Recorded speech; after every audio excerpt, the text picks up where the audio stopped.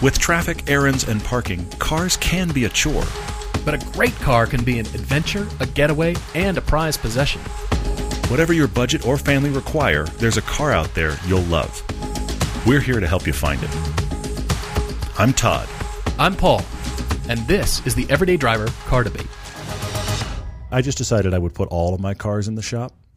What happened? Well, okay. The Cayenne. What's going on? The Cayenne just runs. And we know this. The Cayenne is the great, reliable, awesome car. You and I... Which I love for saying. I love that statement. You and I were on a shoot, and it threw a check engine light, which this car has honestly not done in the time I've owned it. I have never seen the check engine light on this car. Which is a good thing. That's a good thing. Yeah. For anything. And I feel like every car I've ever owned, every now and then it hiccups and throws a check engine light. Yesterday was the Cayenne's day. You just threw a check engine light. I plugged in my OBD reader to it, and my OBD reader said, for whatever reason, I can't read this car. Take it to the shop where you spend money. So exactly. So I took it to our friends who have worked on every car, including the dying Lancer, and which I saw today, covered in snow, and it was actually kind of sad. But anyway, an aside thing. So I took it in. The code is what I thought it was. It is just a random check engine light burp. Okay. It's nothing. I'm glad to hear that. So I'm doing an oil change while I'm in, and the Cayenne's back. But the irony for me, this is the whole reason I bring it up, because for today in my life, the day we're recording this, I could honestly say that the only good winter car I had was a $5,000 Volkswagen Phaeton. That is the reliable one that runs. If you need a winter car right now, that's your car. I am fascinated by the fact that that's even possible, but it happened. Delicious, delicious irony. Guys, welcome back to the podcast. Happy Friday. Last call for host jackets in January 2020 before we start thinking about springtime merchandise and all that kind of stuff coming at us. But it's still winter right now, so last call for those. Really hope you guys are enjoying the ones. Those of you who have ordered, hope you like those. And we've seen them. They look great. Cool. Note about the TV episode this Saturday, January 25th, 2020. That is a rerun from the prior season called The Middles. So one of our favorite episodes. On tomorrow, in fact. And, Saturday morning. Yeah, one of our favorite episodes because we drove sort of the mid-price. Are they fun? Are they useful? Where do these cars fall? It's the Hyundai Veloster N up against the Civic Si and the Rabbit Edition GTI. So before the GTI goes crazy and they come out with the brand new 8th generation. The 8th generation? Last gasp. Yeah, the Mark 8. Yep. It's the asphalt color, the metallic asphalt pewter color of the Rabbit.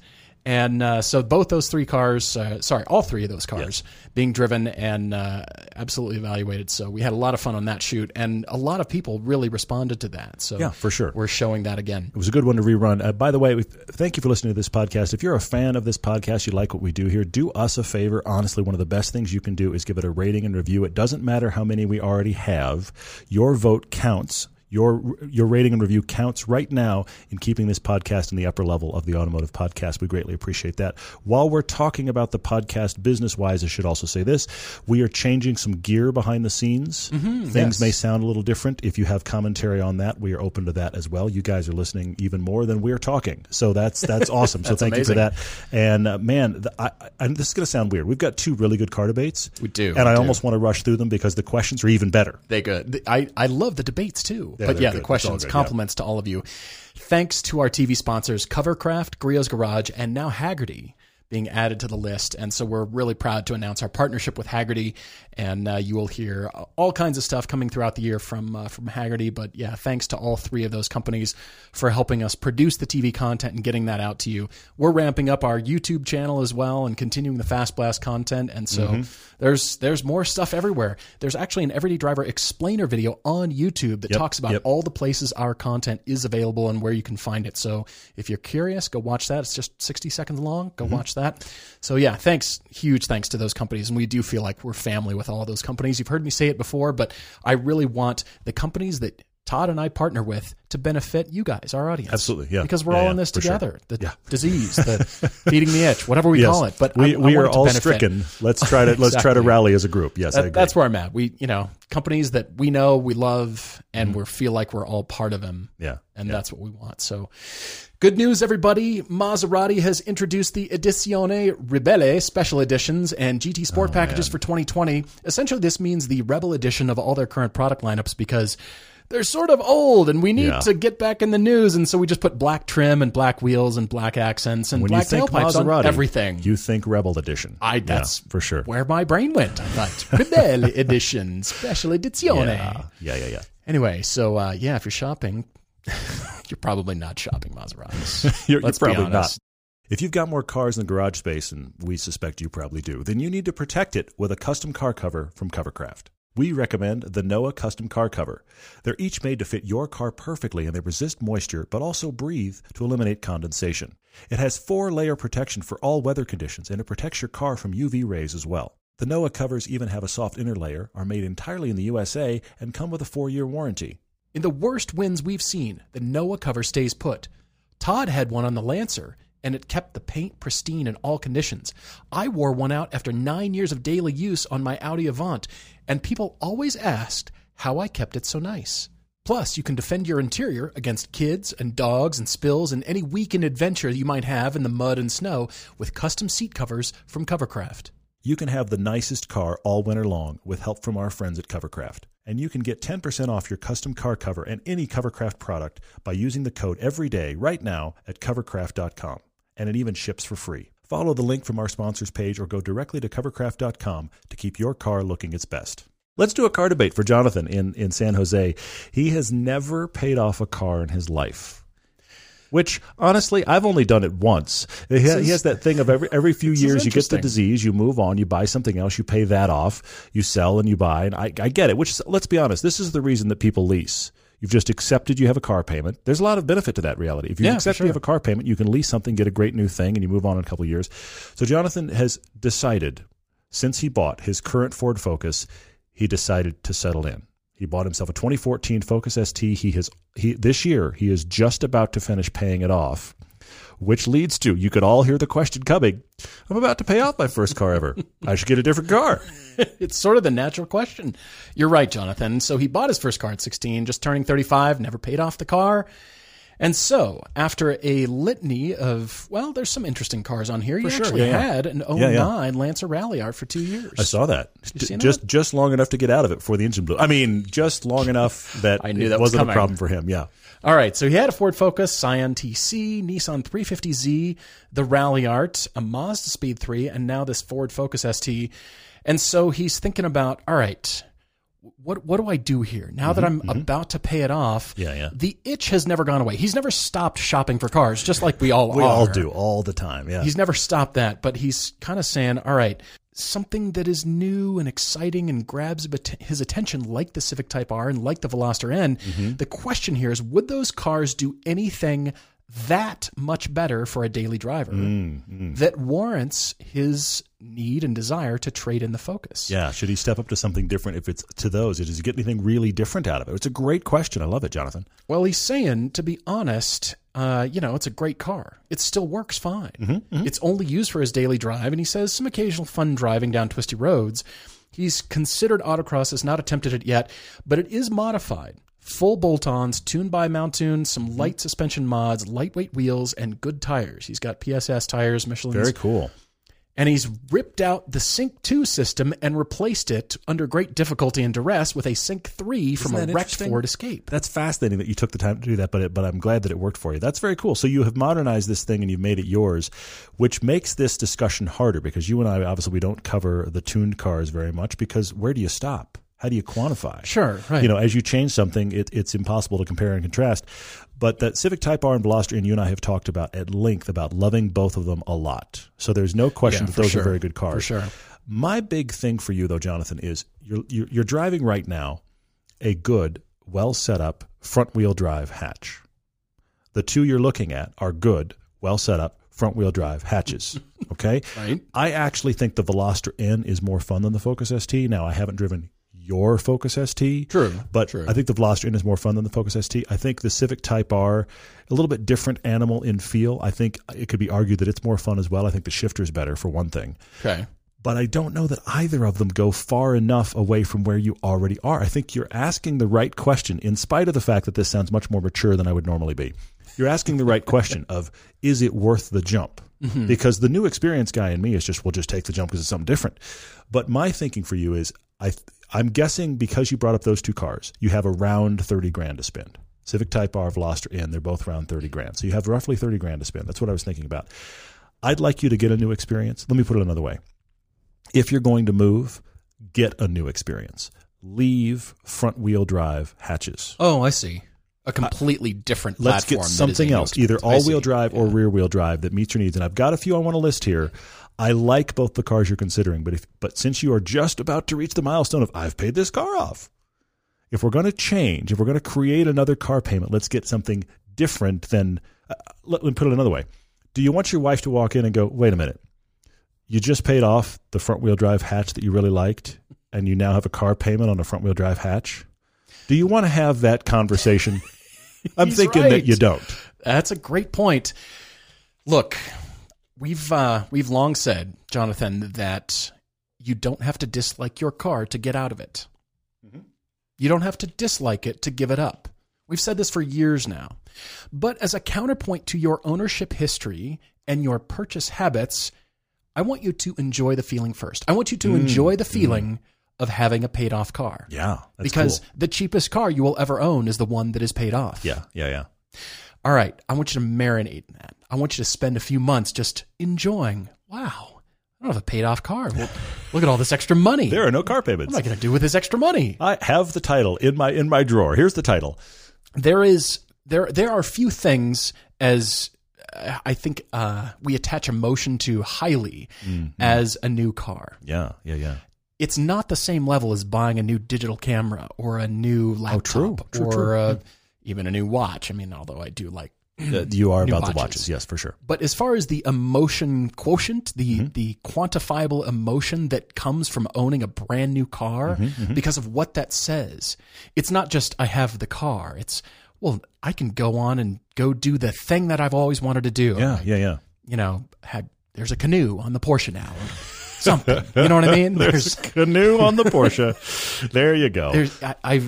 I've attained this new lifestyle. We're going to go do blank with my family now because I've got the car to be able to go do it, or road trips or whatever that is. So I want you to think about your needs, reevaluate your needs against your wants. Because I agree with Todd. If you just go get another fun front-wheel drive hatch, well, you've done that. You know that. There's more fun, but I think it's going to leave you wanting again. And so your also needs are changing with a growing family. So the mods factor in for sure, because are you ever going to be able to recoup your investment in those mods? No. We say no. And so you got to factor that in. I want you to enjoy a time period where you're not paying for anything and you're just enjoying what you bought. Okay, I like this. We're being surprisingly mature today. Well, I'm not sure what's wrong with us. I know. Yeah, this might is have kind of strange. Checked, but anyway. Today, I guess if you have financial advice, today's the day, right? Because we'd actually steer you right, but the rest of the time... It's a narrow window. This is your shot. And if you haven't posted the question already, I'm sorry, you've missed your opportunity. Yeah, exactly. So, as you said, will anything do whatever you're looking for that much better? And so the need and the quantifiable want is not further than just more fun, something new. So I want you to define better. What is better? What is better to you? What will that be? Right. What will you get out of that? And therefore justifying more expenditure. And, I want you to be able to say, I've paid off a car in my life and enjoy it. You're enjoying those mods. The mods especially are kind of a flag to me. Not a red flag, but just... It's a note for sure. Yeah, I see it. There's something there. And so I want you to enjoy that. And then once you've rethought over the period of months where you keep that ST, that paid off ST, and then you can think, all right, now driving homework, what are the things that I'm interested in? Leading to some suggestions here about different platforms, different engine placements. What have I always been interested in that I've never thought I could afford, that I'm not sure and I just don't know much about because I've never driven it. Okay. All right. Now is that time while you have a paid off car to go exploring. Okay. To go homeworking. So do you have homework? I'm thinking about different platforms, and the usual suspects come to mind about mid-engine versus the front-wheel drive, front engine that you've enjoyed previously. So Cayman is on my list. I want you to experience a Cayman. Okay. I want you to experience a lot of different things. I mean, maybe now is the time to just go shopping and take some test drives and just be that normal person that walks in and you go on the dealer pre-planned route and you just start to get a taste. You can always come back and do it again. Okay. You can always dive in further. I want the turbocharged fun, that kind of thing. I mean, I would suggest maybe something over here in the high-power Corvette front engine. Whoa, look at you. Okay. Big boy kind of thing, but that might not be for you. So what about something way over here and definitely mid-engine? Definitely mid-engine. Interesting to drive, for sure. Totally different world. I mean, you've done the lightweight hatch thing, too. And I'm not saying go heavier, but just different engine placement for the feeling, that rotation feeling. Okay. So full sports car would be very fun. I would love that for Jonathan. I actually thought, all right, I think you are a guy based on your history and you said you're married with 2 kids. So that's why you've had 4-door hatches. So I want to respect that, but I want to get you away from front-wheel drive hatches. So I have a couple for you. This one's very close to where you are, but here's why. Doesn't the Focus throughout the whole line, isn't it the same hub? My point is, could you put your lightweight wheels and tires on an RS? Oh. Get a used Focus RS. I don't know. You're talking bolt pattern. Yeah, I'm wondering if they'll fit on there. I genuinely don't have it in front of me. I genuinely don't know. But if you could, I just wonder what's a Focus RS, which is now all-wheel drive with more drifty goodness if you wanted. So very different feel.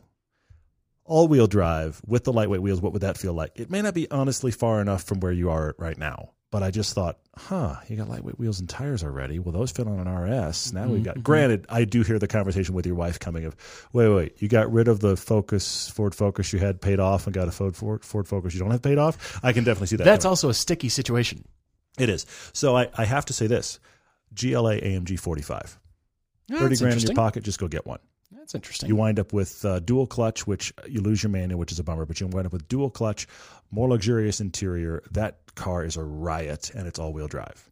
True. So I have that one. And then my wild card for you, get you into rear-wheel drive, but still do 4-door hatch. Get yourself a used Panamera and enjoy. Those are larger, of course. Yes, but I think the dynamics of it are going to make up for the fact that it's larger. I think you're just going to enjoy it. It's the 4-door 911. It really is. The 992 is so big now that the Panamera really is the 4-door 911. I mean, I'm looking at your suggestions and weighing them through the better filter because he's asking, is something that much better? We've got to quantify what's better. Panamera is better in a different way. It's not as light, for sure. It's bigger, but it's got more space. It drives well. You know, interior's fantastic. The interiors are great. The exteriors, for the one you're going to be able to afford, is going to be questionable. But the interior's fantastic, and the rear-wheel drive dynamics you're going to love. Or get it all-wheel drive. Either way, that's not going to feel like your Focus. It really isn't. It's going to feel like a different dynamic of car, which is awesome. I think this is a bit of an ongoing thing. We need to identify. He's just starting. I mean, I'm even thinking Alfa Giulia and the Genesis G70 and the sedans. If he wants to shop that far out, it'd be great. You know, rear-wheel drive and all those kinds of things. More power. I wonder if Jonathan is kind of used to the hatch, though. That's kind of why I wonder about it. But I agree with you. Getting into those sedans would be fantastic. We're longtime users and big believers in Griot's Garage car care products. That's because while many other brands are just rebranded versions of the same few products, Griot's Garage has developed, manufactured, and bottled bespoke car care products since 1990. In fact, many of Griot's first customers were collector cars displayed at Pebble Beach. And they're a family company based in Washington State, still dedicated to having the best products for every car and budget. In fact, Paul learned his crazy certified Paul-owned car care style directly from Griot's. We've used Griot's Garage car care products on our own cars for over 20 years, and we wouldn't use anything else. If you're wondering how to get going, they offer free training and techniques through their videos and their website and starter kits that will help your car look its best. Griot's Garage products are 100% guaranteed, and all the liquid products are made right here in the USA. They offer a 100% lifetime guarantee, so give them a try. When you're ordering at griotsgarage.com, use the code EVERYDAY for 10% off your order. Enjoy the finest quality car care products you can buy at griotsgarage.com. Matt S. is in Charleston, South Carolina, and he is currently nursing a broken ankle and a broken collarbone because he was in an accident where he totaled his 2006 V6 Accord. Matt, we're just happy you're okay. And for sure. I emailed him back recently and just said, hey, are you still looking for something? He's still not driving at this point, at this recording. And we're sorry about that, but hopefully you're on the mend. He has got a black Porsche Boxster 987.2, and it was not the Porsche. It was the Accord that is gone. Mm-hmm. Okay. So he's, not the greatest holidays because, he's in the air cast and the collarbone's broken, and it's one of those things, and we're very sorry to hear that. But again, glad you're okay. And so that leads him to shopping for something new, the Daily. The prior Accord had a tow hitch and a roof rack. So he was towing the jet skis, and he was carrying the kayaks.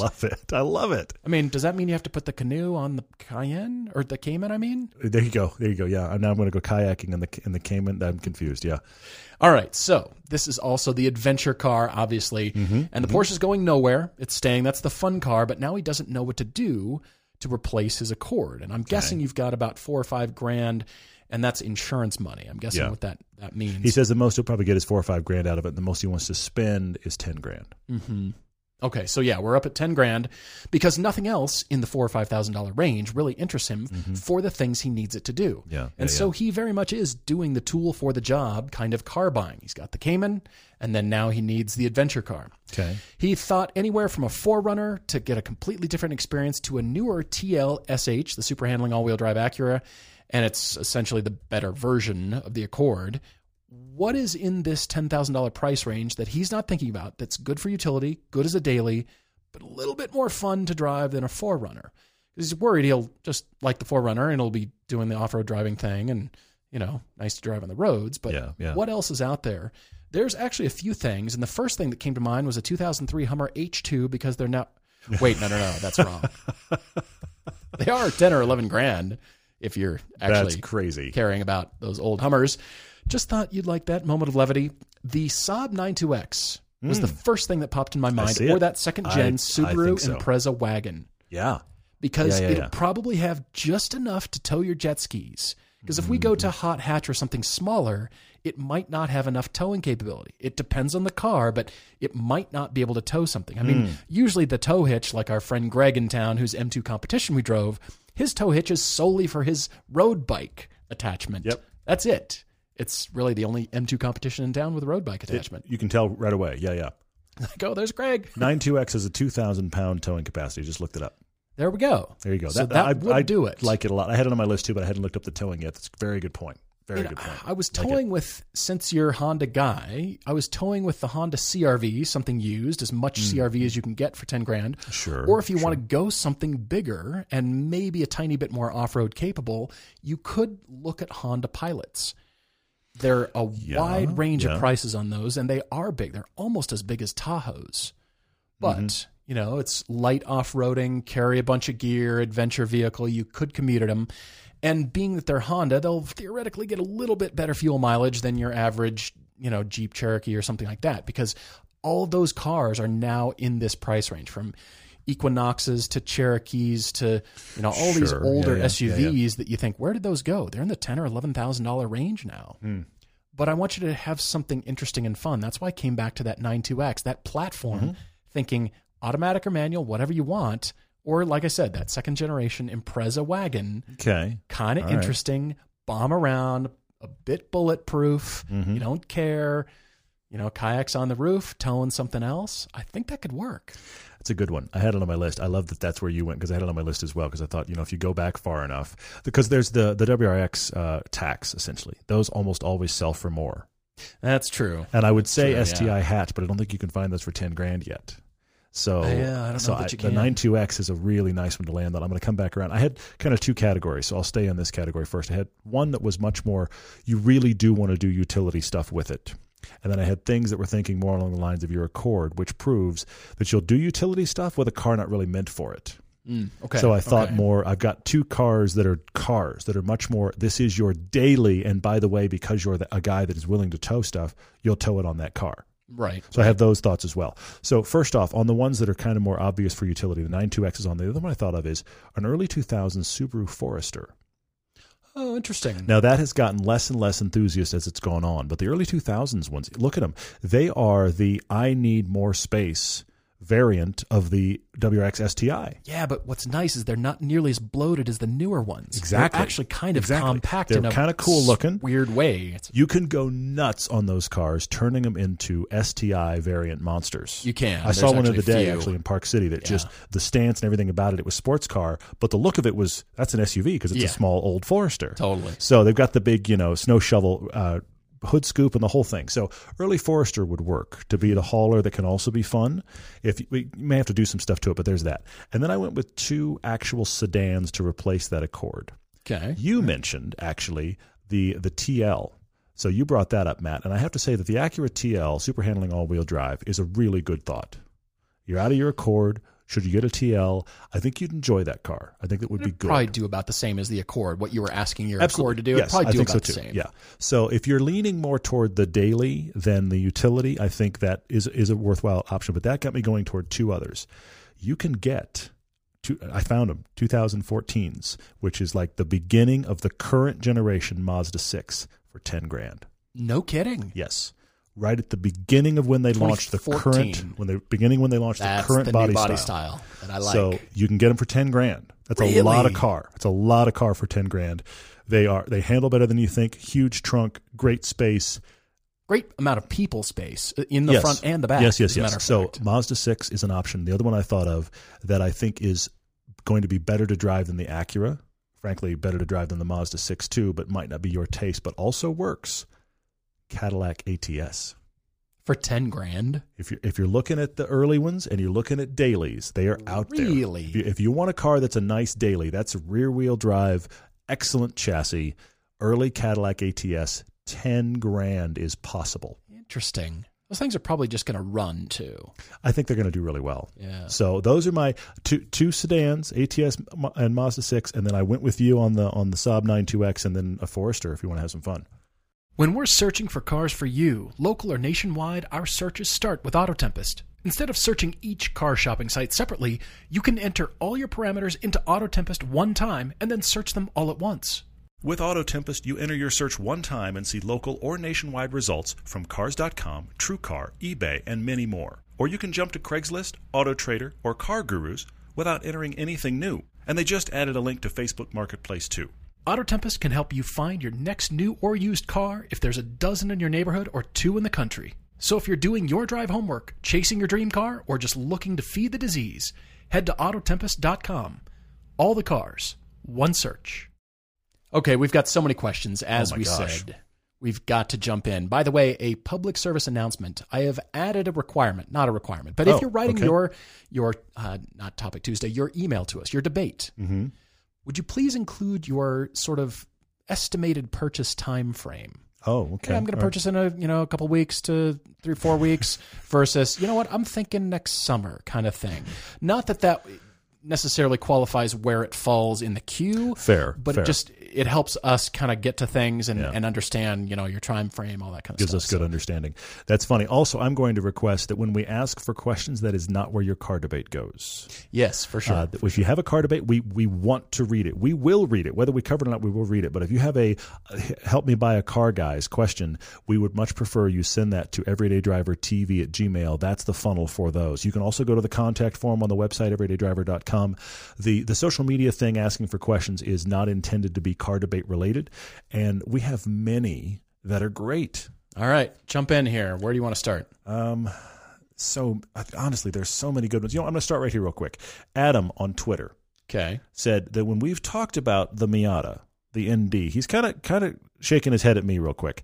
He said, when we talked about the ND, I made the comment, I don't fit well in it, and I don't. Yeah. Then we drove the ND RF for television, for our cheap sports cars, and I said again, I don't fit well.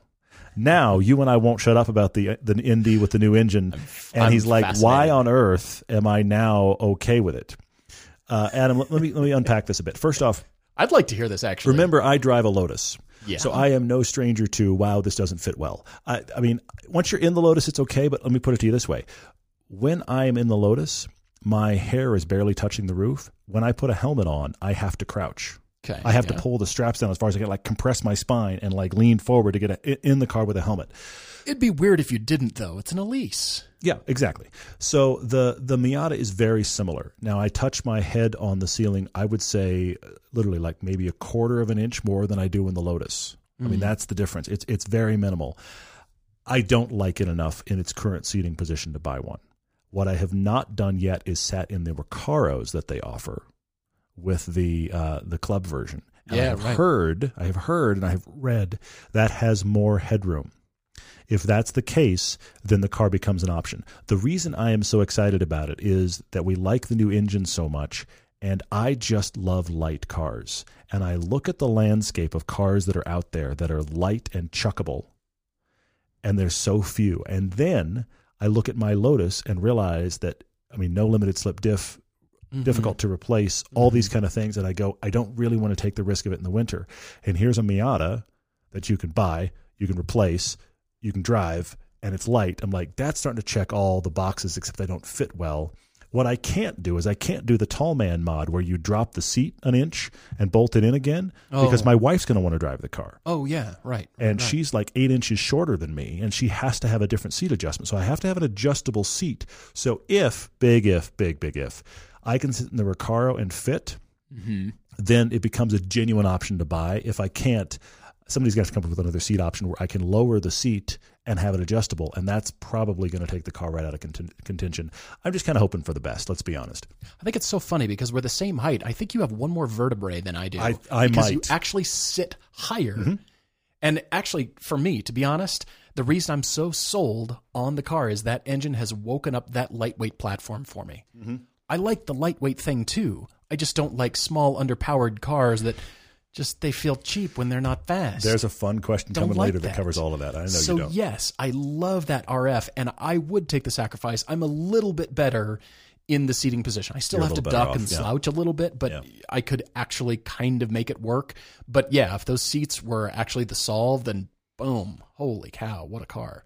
So, yes, I'm very excited about that car, if you can't already tell. There's also a question over here on Twitter from Daniel H., and I'm going to wish you a happy birthday, Daniel. Thanks for writing in because I felt compelled to take this one. I see it. That's great. Do we use a lot of different chemicals and products when washing our cars, or do you just stick with car washing soap and a pressure washer?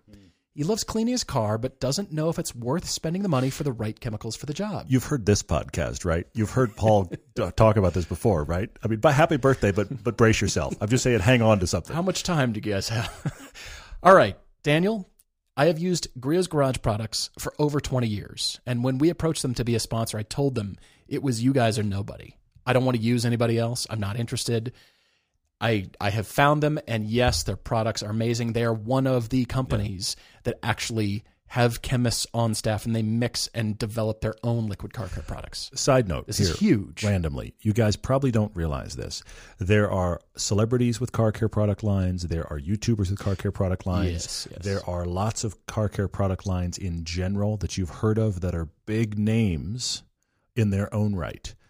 The vast majority of those are relabeled someone else's core product. There's only, as I understand it, and you can correct me, Paul, there's only like a handful, like 5 or 6 maybe companies total. I think it's less than 4 that make car care products. Now put that, compare and contrast it with the number you're seeing on the shelf. Yeah, which means they're all essentially rebranded things. They're rebandaged too. They are, yes. There you go. They're all just rebranded things that are sold under a different person's name because that helps them make money. So that is the weird thing about Griot's is they make their own stuff, and that is incredibly rare. Daniel, Griot's people, the family, they're actually into cars. They're not just out to... yeah, they are. It sounds strange, but they're not just, hey, here's some products and we're making money. They love cars deeply, like you and I do. So, yes, I'll give you an example. I don't recommend the use of a pressure washer, even though the touchless car washes are essentially a gigantic pressure washer when you drive it in. I do that in a pinch. It doesn't get all the deep dirt off by washing it yourself. I told you to brace yourself, man. I told you to hang on. But for an example, Speed Shine from Griot's contains some waxes that will protect your car in between waxings. So just to go after with car wash soap, and please do not use dishwash soap, because wax is a form of grease. Mm-hmm. Dishwashing soap removes grease. Do not use dishwashing liquid. Use car wash soap. It's better for your paint. And Griot's Garage, it's environmentally friendly. It's designed for your paint. It's the best stuff out there. Yeah. And so when you just hand wash it yourself, rinse it, and then you use Speed Shine after that, it contains some waxes already that improve your paint quality, make it slicker, and keep it protected in between waxings. So they think of this kind of thing. So I will say, just go to Griot's, use the code EVERYDAY, get a starter kit, and you'll be amazed. Well done. There are 3 great questions on Instagram that all relate to each other. Oh, good. So I'm going to go through the 3 questions right now, and I'm going to try to unpack this without making it a full topic Thursday, because it could be. All right? Right. Raiden's Garage, Ty, how are you? The Sour Skittle, and Mystic Negro. Hey, George. Okay. The 3 of you have questions that relate. I'm going to run through the questions, and I'm going to try to unpack it in mass. All right, Raiden's Garage said he's a truck guy. I know you are, Ty. You've got an F-150 that you love. You also have a 911. So I've seen the Instagram. Yes. So he says, we're not really truck guys, but we have a tendency, and we do, to talk about why are you driving a truck daily when you aren't using it for what it's designed for? Mm-hmm. And he's asking a question that's been on my mind a lot, honestly. Aren't sports car guys guilty of the same thing? You're driving a car that you aren't using its capabilities. I do have an answer for this, so I'm going to come back to that. Excellent. Sour Skittle says, am I the only one listening to this podcast that likes just good old V8 power, go fast in a straight line? Am I alone in this? He's essentially saying, look, a curvy road's fine in my Mustang. I just want big, throw me back V8 power. And you and I, Paul, have a tendency to talk about small, I was just talking about the RF, small, light, little, chuckable. I drive a Lotus, which does not have a V10 or even a V6. So there's that. And then Mystic Negro says, it's got a V nothing. it's got a, yeah, exactly. It has 4 little cylinders in a line. Exactly. His comment is, okay, so we have the truck guys that are buying trucks and don't really use them as trucks. But aren't we as enthusiasts, you see how these all relate? Aren't we as enthusiasts creating our own problem because we're obsessed with power and 0 to 60 and we don't use that either? All of these came in today. Amazing. All of these questions. People are thinking. I love it. I think it's fantastic. First off, Sour Skittle, there's nothing wrong with liking big V8 power. I think it depends a little bit on where you live in the world. I am a guy that I do think, and this relates to all of these questions, I do think that we have reached a place where power for most people is irrelevant. Meaning everything has so much power, it's not even a discussion point anymore. But it's all we want to discuss. It's all we want to shop for. Teslas are sold on their power. Every new supercar is sold on how much power it's got. Yeah, every new truck is sold on how much more of your house it can tow away than the last version could. It's all about bigger, better numbers. But we've reached a place where your truck, your sports car, whatever, you're not using all of it. Okay. Yeah. Okay. I think true. Sports cars are the same. This is the reason I like small, light, not very powerful stuff. Because I do think if you have a sports car, to you, Ty, if you have a sports car, you can get benefit out of the sports car in a daily situation. The way you can dart through traffic, the way you can take an on-ramp, the way that it feels connected to you and the road. The things that a truck is designed for, off-road, hauling, these kind of things. You're not actually getting that at all in your commute.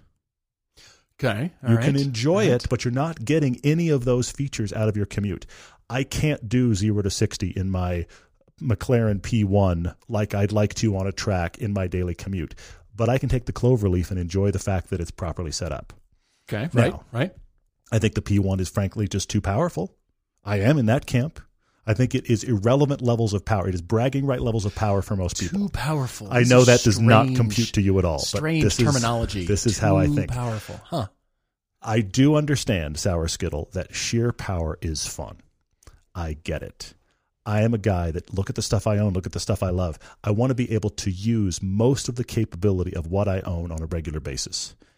I loved driving that GT2 RS when we drove it against the 959. Spectacular. It was amazing how accessible that car made track handling and 700 horsepower. I've never been in another car that powerful that was that docile, for lack of a better way to put it. The number associated with the driving experience. Just your ability to just not extract equal it. Sign. Your ability to extract it and use it was unbelievable. Yeah. But that's way too much car for any kind of normal situation.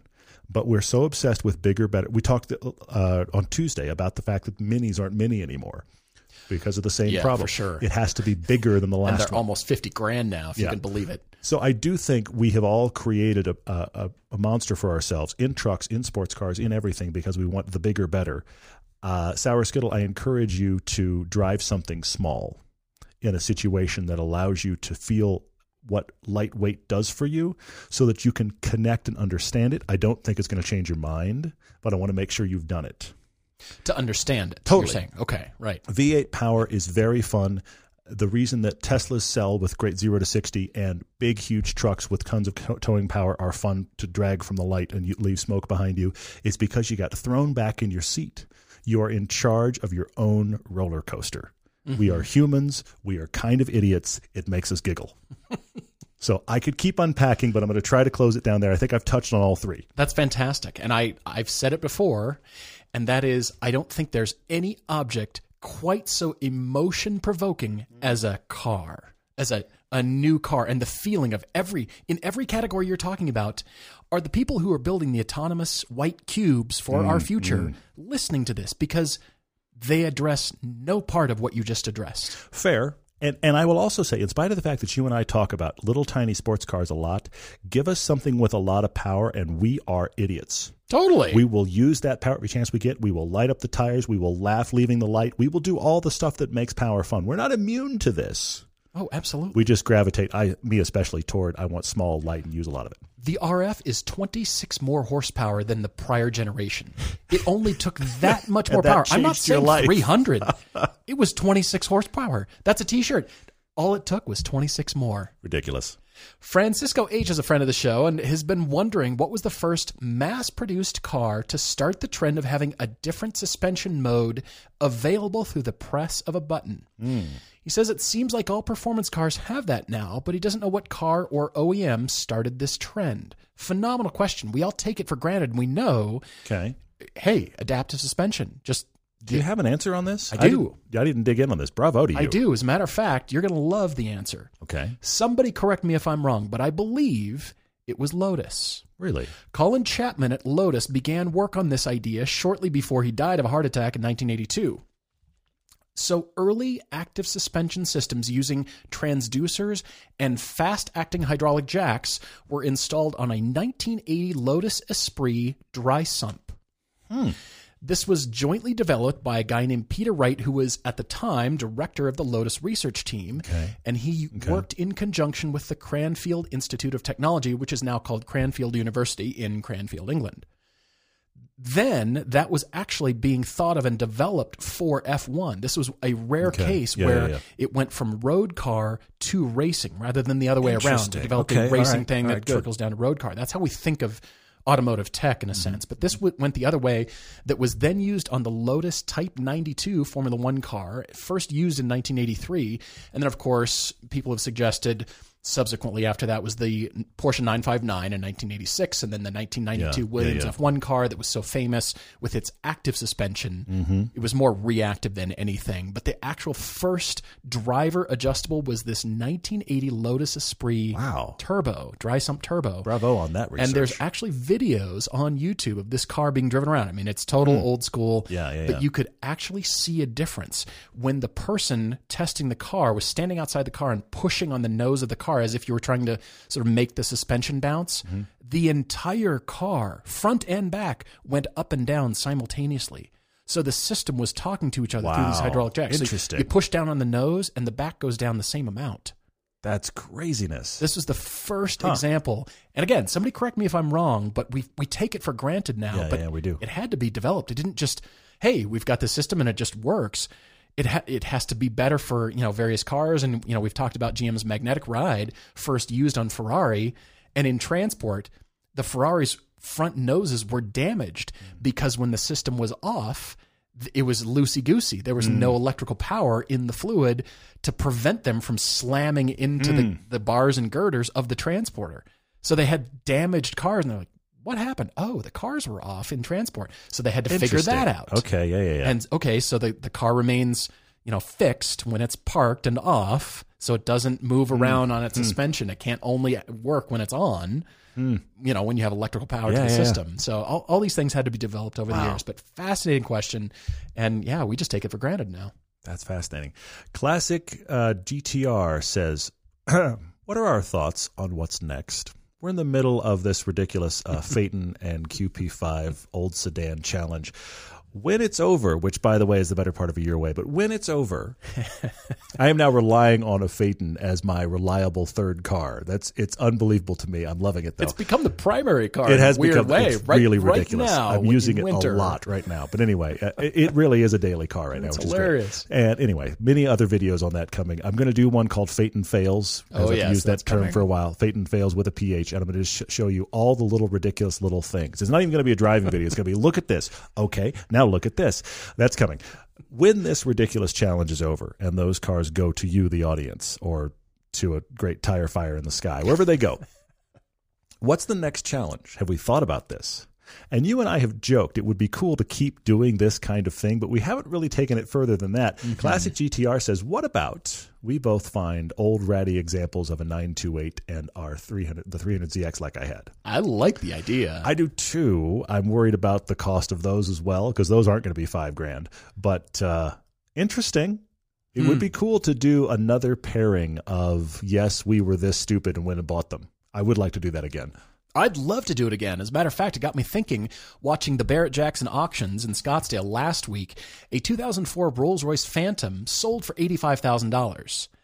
It was $325,000 brand new, and the car had like 10 or 20,000 miles on it. So it was barely used, and I thought, well, And then another one, a 1990 Bentley Turbo R went for like $8,000. I was Whoa. I could be rocking a Bentley for about the same money? Wow. Now, there's all kinds of scary problems, but that's the whole point. Tons of scary problems. Like you're driving a 30-year-old Bentley. Like, good luck to you. But wow.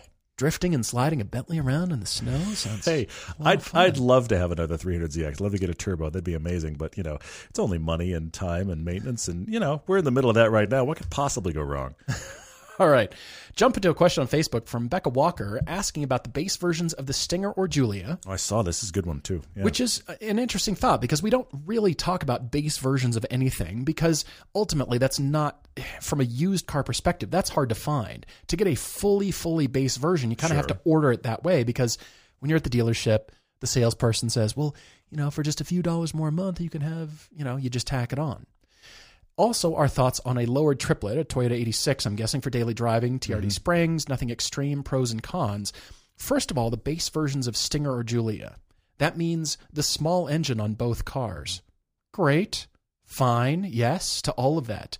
That means the price is kept low. We're talking just over $22,000, $23,000 for the Stinger.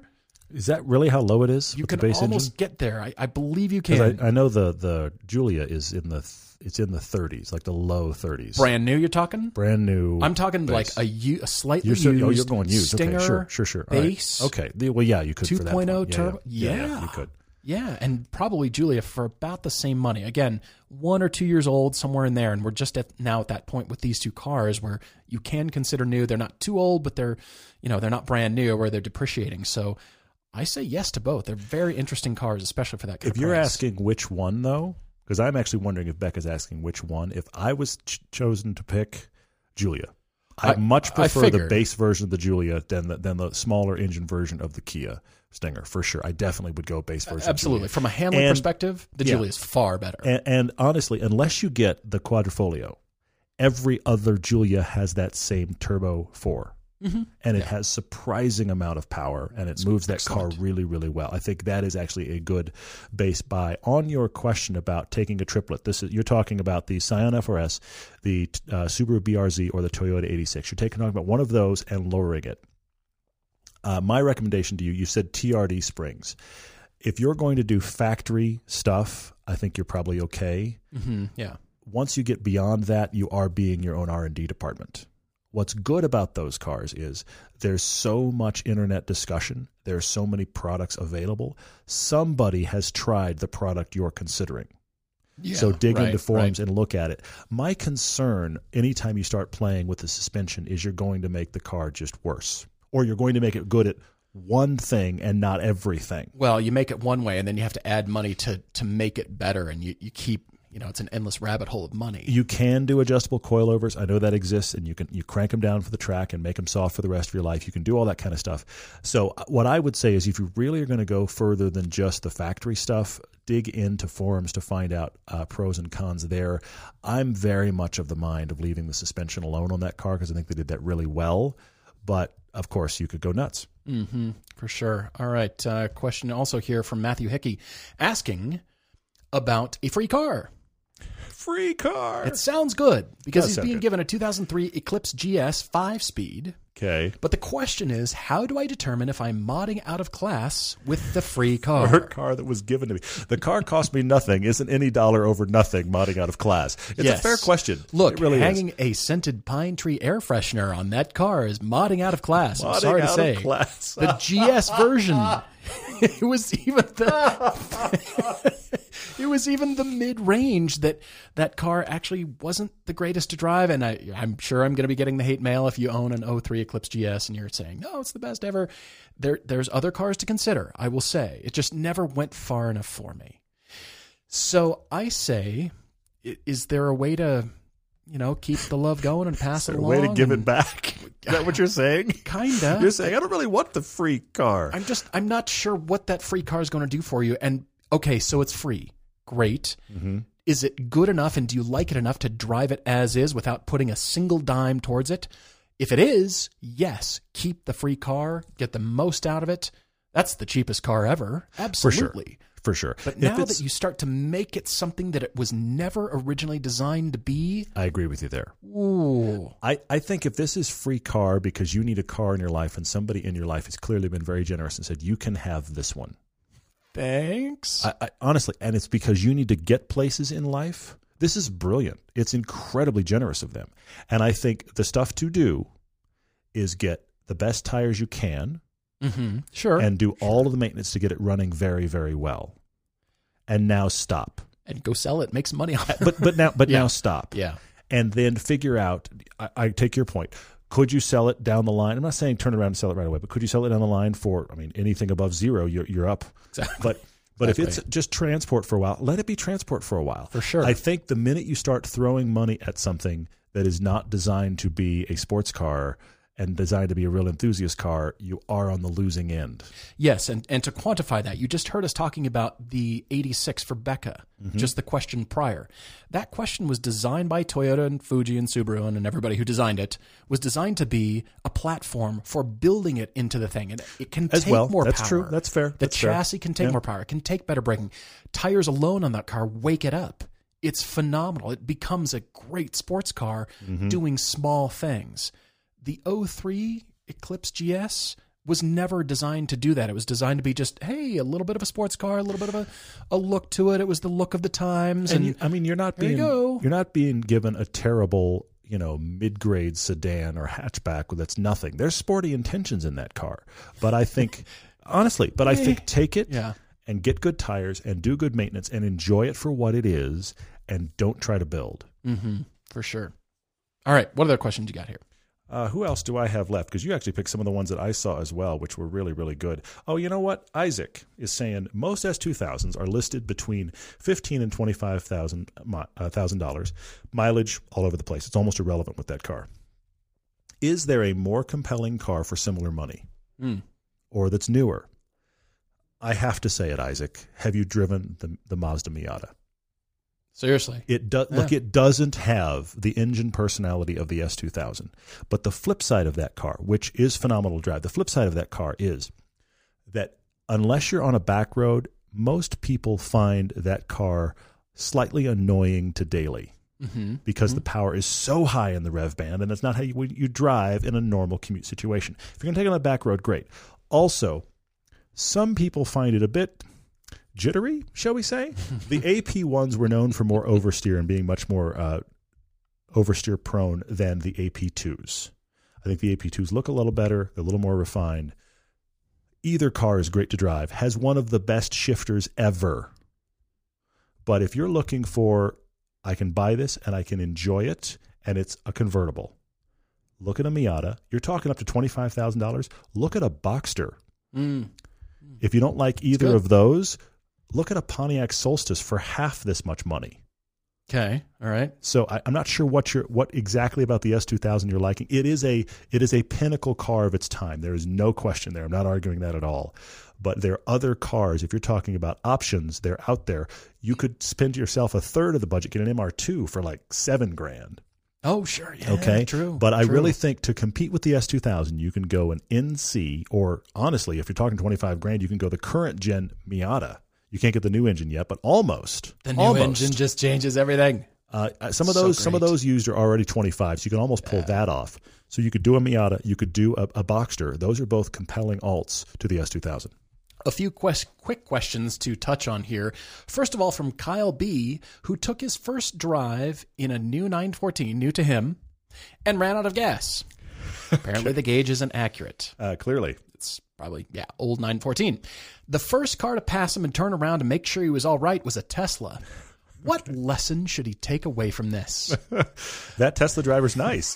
The lesson is people inherently want to be helpful. I hope so. Take advantage of it, and I hope it worked out. And did you tell him about the show, by the way? Did you tell him about the podcast and your questions featured? And hello, Tesla owner, if you're listening.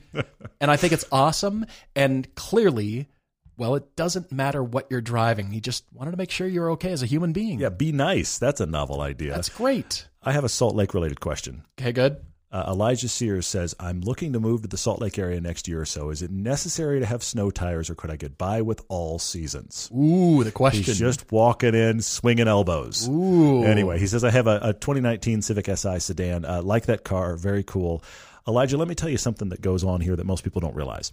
We're up in Park City. It's about 6,500, 7,000 feet of elevation. Salt Lake proper is 4,500 feet. Okay, so not only is it 2,500 feet or more lower, you'd be shocked at the difference in amount of snow. Mm-hmm. Yeah. Okay, yeah. We have a fan of the show, Vlad. Thanks for being with us, man. He has an Elise that he drives daily, and he drives it all winter long. Chance, as you know, that shoots for us, lives in Salt Lake Prior. He has had, I think, 2 or 3 days this entire season so far when he's like, there's like a decent amount of snow. Yeah. You and I'm having trouble getting off my driveway, and he's going, decent amount of snow today. So you're getting a run at it, a high-speed run to try to get out. I'm still failing. So Salt Lake Valley gets significantly less snow than we do. The problem is, are you going to stay in Salt Lake Valley? Mm-hmm. Yeah. Because the minute you go anywhere toward any ski resort ever, you should have winter tires on. Yeah, for sure. And so you could get by if you were doing little commute things in Salt Lake, you'd get by. But the minute you get into any kind of snow, and I see it. I see the people with the Utah plates and the all-season tires working their way up the canyon, and they're not getting it done. Yeah, and when I was regularly commuting to Salt Lake and working in Salt Lake, and all of my coworkers lived in Salt Lake, the amount of terror most of them would speak about when trying to go up a canyon or even to get to Park City, they looked at me like I was insane when I showed up in my FRS rear-wheel drive, and they were like, "You're going to drive that all winter?" I mean, they looked at me like I'd actually signed a death warrant for myself. No. And I was like, it's tires, folks, but all of them were running all season. So where are you going in Salt Lake? Ponder that. A question on Twitter from Ed the Sled asking if we think the new Supra would have been better received if it was rebadged as a BMW Z4M Coupe. Well, your inherent question here is you're saying that it's not well received? Is that what I'm hearing? There's a lot of internet commentary. Let's say it that way. Let's just say I'm glad Toyota took the plunge, and to do it had to partner with BMW, as you know. Imagine if they didn't. People would still be demanding the Supra. As they did and how they did it, I applaud them for doing it and taking the plunge to be able to, because they couldn't make a business justification otherwise. Whether they sell in huge numbers or not, the fact remains they did. I think that's amazing. So, to be honest, no, because that M Coupe was never a huge sales volume leader for BMW anyway. They're sort of the kings of niche vehicles, and they make enough of them to make a profit. So it was never going to be like the sales blowout number anyway. So why not take the plunge, bring the Supra back? And I think there's enough people like that, and that the car will be around long enough, and people will finally be like, yeah, the Supra is kind of cool. I hate to say it, but the Supra that everybody just falls all over themselves about was also not a sales success. It was it lasted for like 3 years. Okay. People didn't love it until after it was out of production. Which is interesting, isn't it? So it'll be very interesting to see the real life cycle of this one. All right, last question for me here is Benjamin T. asking, how far is too far to live from a car dealership? Well, it just kind of depends on your appetite, but if he's going to buy new, he feels like an hour drive is too much for oil changes and maintenance. Well, consider you're buying new. Modern cars don't need oil changes and maintenance nearly as frequently as cars 10, 20, 30 years ago. Fair point. So now, depending on the car you buy, they sometimes recommend 10,000 miles or more between oil changes. Yeah. That's a year of driving. That means once a year you're going to the dealership. Is that too much? That's a fair point. I knew a guy that bought a BMW, and BMW's intervals, I think, are 15,000 miles now when you buy a new one. Wow. And he was 5,000 or 6,000 miles in, and he couldn't figure out why the dealer hadn't called him. So he called the dealer. And the guy got in the service department was like, "What's wrong, sir?" And he was like, "There's nothing wrong." He's like, "Well, I mean, what's you want to bring your car in? I mean, you've only got 6,000 miles. Something wrong with your car?" And he's like, "No, I'm just calling because shouldn't I need an oil change by now?" The guy was like, "No, we'll call you." That's awesome. I mean, the Cayman that I had, the first Cayman, had a 20,000 mile interval in 2007. Isn't that nuts? Yeah, it's crazy. Now, that was what Porsche recommended. And all the Porsche freaks synthetics everywhere said, do it at every 3 to 5. It depends how you drive. And I did not wait 20,000 miles. But for the owner's manual to recommend that back in 2007, 20,000 miles, like a couple, 2 or 3 years of driving before you even think about it. These guys that put 1,000, think about this. The guys that put 1,000 miles on their Cayman a year won't do an oil change this decade. By the way, you need to do it at least once a year anyway. But seriously, if they were following the manual, it's like, well, I got a long time. So say something breaks and you need it more often, but once, twice, once a month, is that too often? You figure out some other errands to do in town while you're there, and it doesn't sound like too bad of a deal. Interesting. Okay, I like that. Guys, thanks so much for your questions. As a reminder, please add your "Hey, here's my buying time frame" to your emails when you write to us with your debates, and also keep the Topic Tuesdays and your car conclusions coming. Definitely. Really appreciate it. But your debates, more than anything, are what drive the show, and we really, really appreciate it. We're definitely looking forward to next time. Next podcast is the continuation of the Best Of series. Starting with Nissan. Jumping into Nissan. Yeah. This is going to be fun. Looking forward to it. Cheers, everyone.